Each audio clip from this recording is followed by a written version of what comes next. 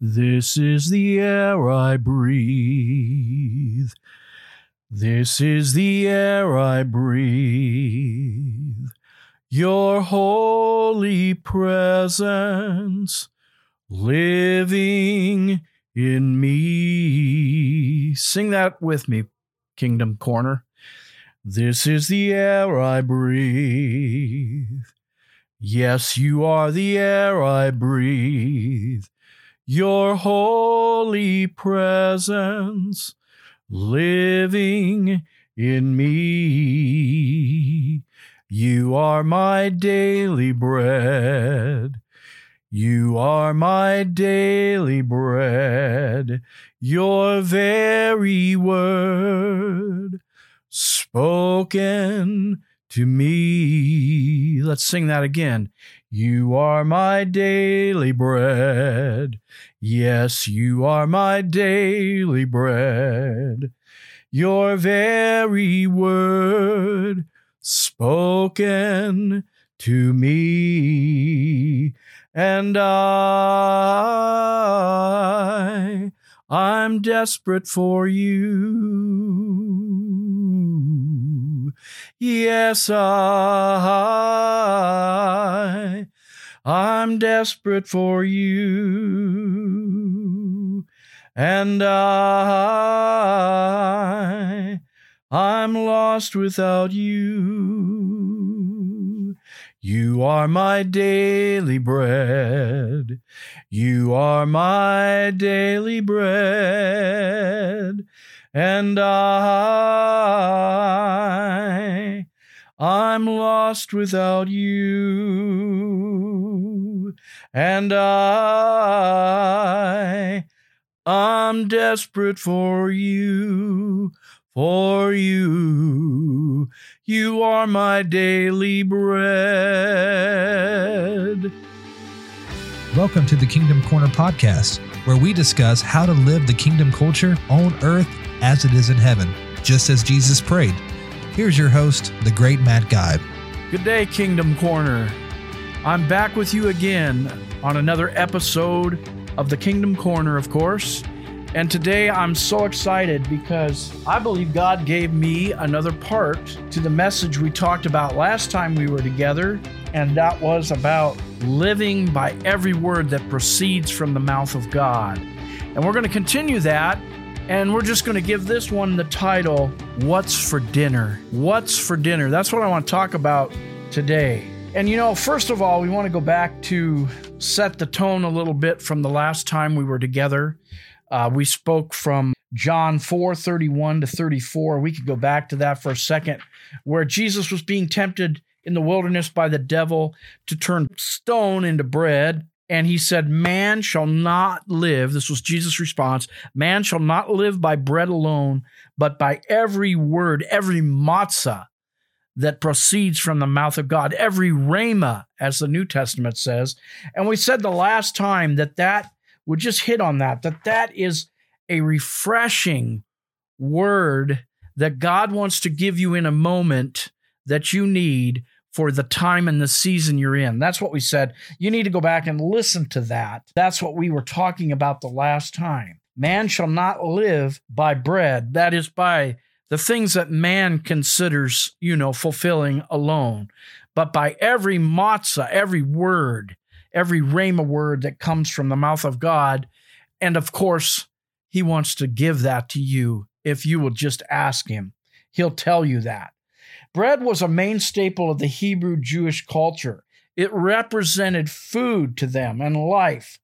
So Jesus said, man's earthly bread was not enough. It would leave them empty. You can't live on bread alone. And isn't that ironic? Even in the wilderness, where he was probably really starving because he had been on a 40-day fast, could have yielded to what the devil said and made bread, man's bread. He said, man shall not live by bread alone. The word live means that which is efficacious, that which has the ability to produce a desired result or power to produce an effect, hence having effectiveness or productiveness. In other words, he's saying man's bread is not efficacious. It does not have ability to produce a desired result or to have the power to have an effect or effectiveness to bring total fulfillment in one's life. The word bread is the opposite of this that man is talking about. It cannot produce life or sustenance, total fulfillment. So we're talking about what's for dinner today. Let's talk about bread. Let's talk about food, because bread to the Hebrew, to the Jew, represented life. It represented their one main food staple. And, around here a lot, we hear that, what's for dinner, Grandma? That's where I got the title, because my wife makes such loving meals for us, and the grandchildren, they're growing, they're teenagers, and they're always saying, what's for dinner, Grandma? Or grandfather, because sometimes grandfather here cooks, or even to their mom, what's for dinner, Mom? Because she'll cook too, because they're hungry. They're always hungry. That's a key. We need to be hungry, don't we? We must be hungry for what the food from heaven that he wants to give, the manna that he wants to provide. So let's go further and talk about that. So what did Jesus say? I want to read this word to you today because it's so good. We're going to go further with this. This is part 2, living by every word that proceeds from the mouth of God. So what's for dinner? Now listen to this, John 4:31-34. John 4:31-34. Meanwhile, the disciples were urging him, saying, Rabbi, eat. But he said to them, I have food to eat that you do not know about. So the disciples were saying to one another, no one brought him anything to eat, did they? Jesus said, verse 34, my food is to do the will of him who sent me and to accomplish his work. What fed Jesus, what transformed Jesus was doing the work of his Father that came from hearing the word of his Father. We're going to talk about that a bit today. So we talked about the granddaughters being hungry here, and it's an important spiritual principle to stay hungry. Okay? We must be hungry for God, hungry then to do. Part of that hunger is to do his will and to do his work. In the natural, there are all kinds of bread and food, are there not?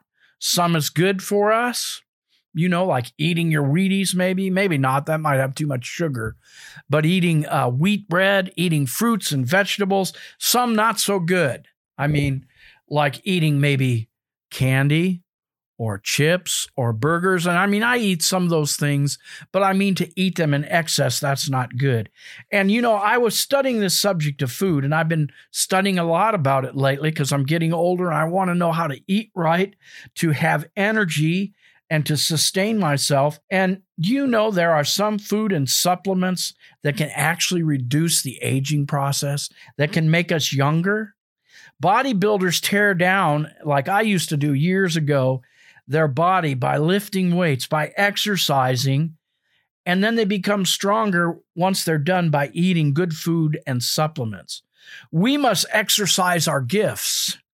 That's the exercise we will do. We must do God's will. That's eating his food. And by doing God's will, that means, like Jesus, we're doing the work of the Father. We're exercising our gifts, doing the work, and then we will increase in spiritual strength.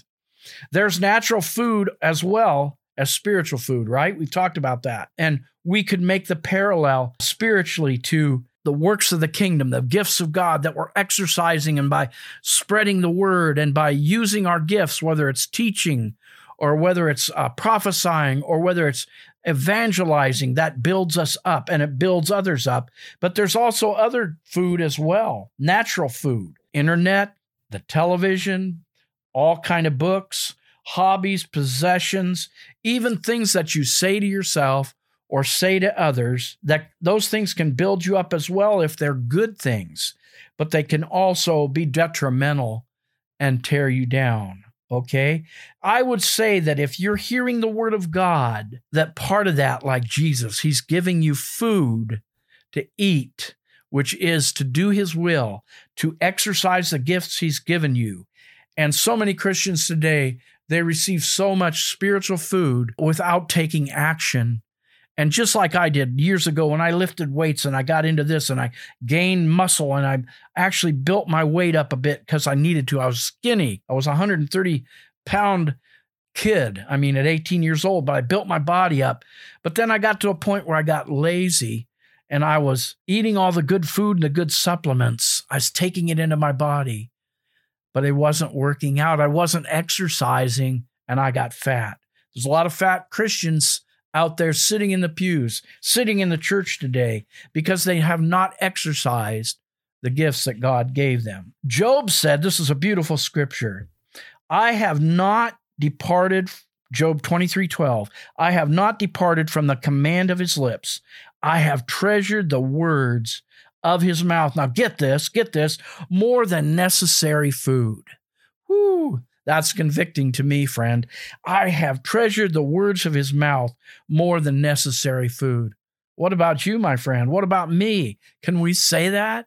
You know, that's where I got into this study in the first place, about every word that proceeds from the mouth of God, because my friend Noel was talking to me about how God was calling him to fast so that God would make him more hungry for his presence, for God's life, than regular bread, regular food. Are we treasuring the words of his mouth more than food? That's convicting. Let's read in Hebrews 5:12-14. You ought to be teachers.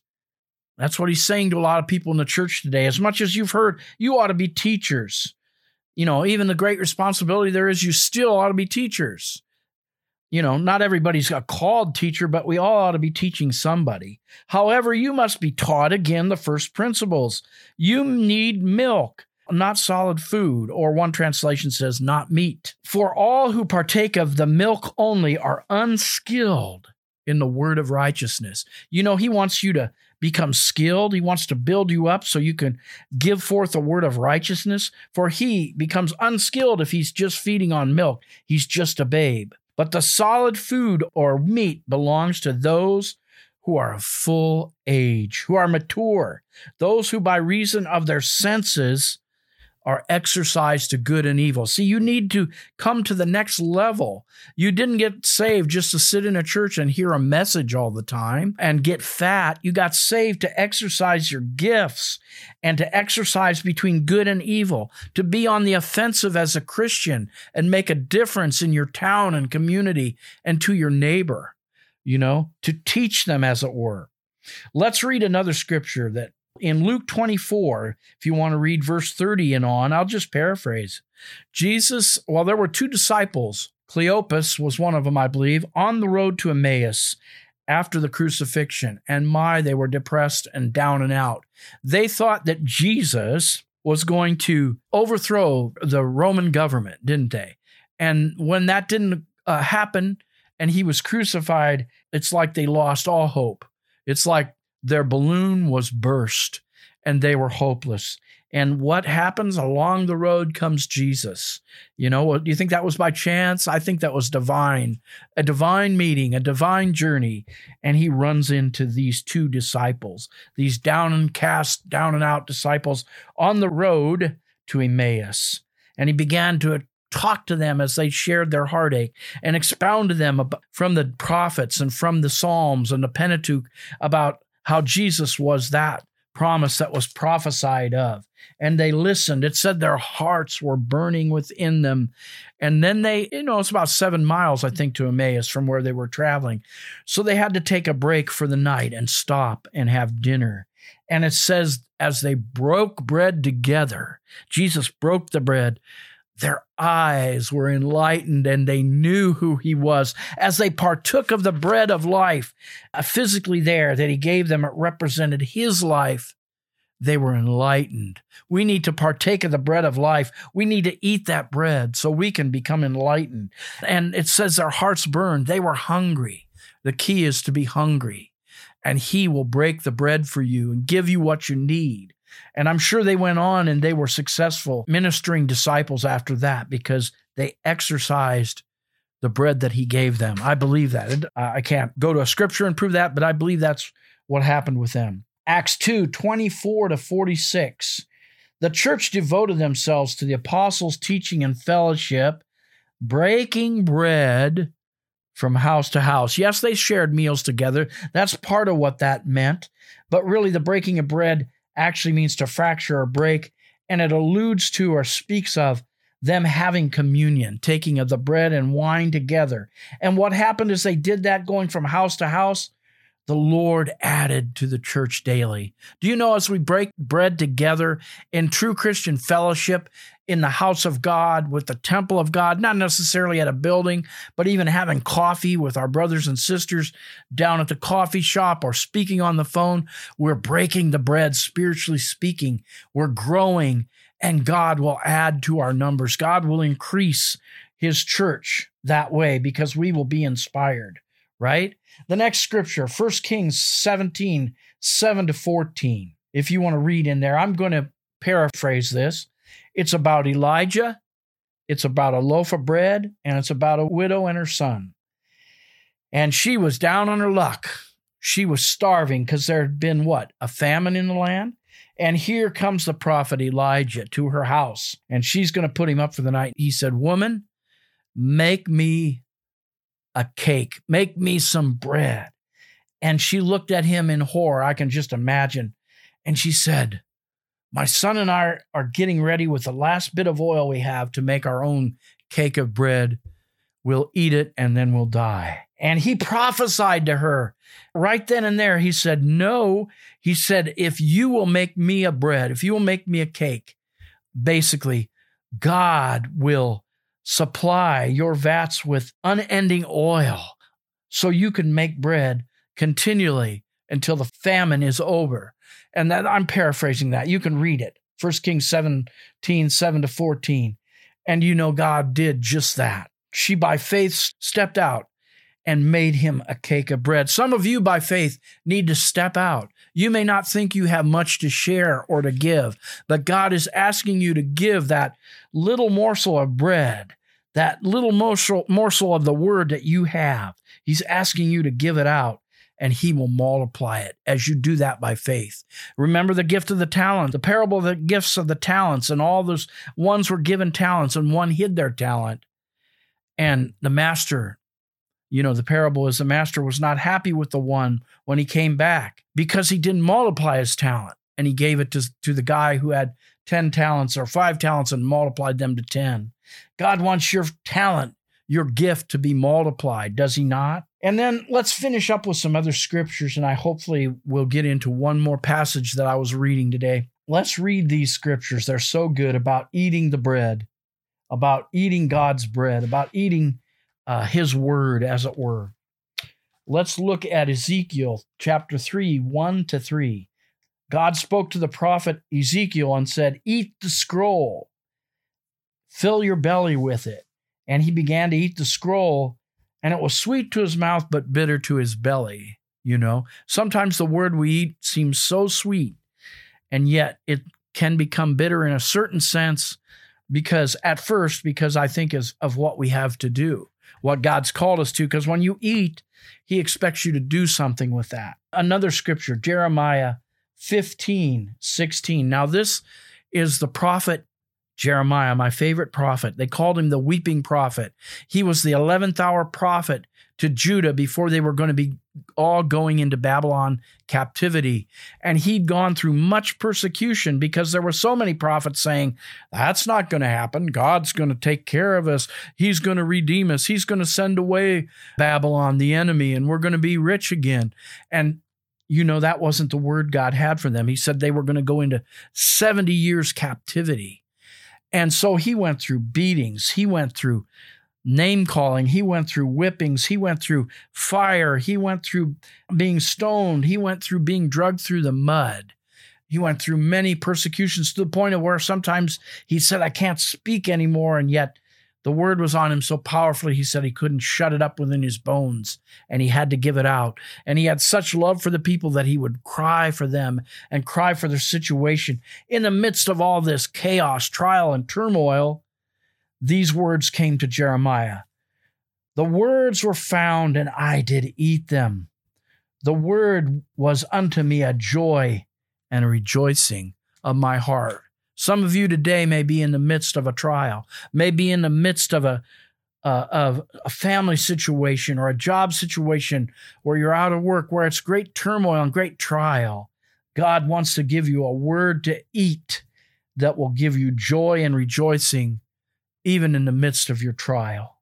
I declare that for you. Those that are going through things today, I declare that he will give you a word to eat that will give you joy, hope, and rejoicing, even now as you go through this turmoil.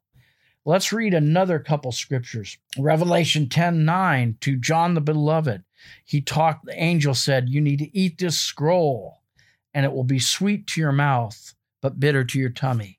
That's another one. And then let's read some Psalms. Psalm 119, 103. How sweet are thy words to my taste. They are sweeter than honey. Is the word that he's giving you, what he's saying to you sweet to your taste? Oh, take that in, friend, and then exercise it.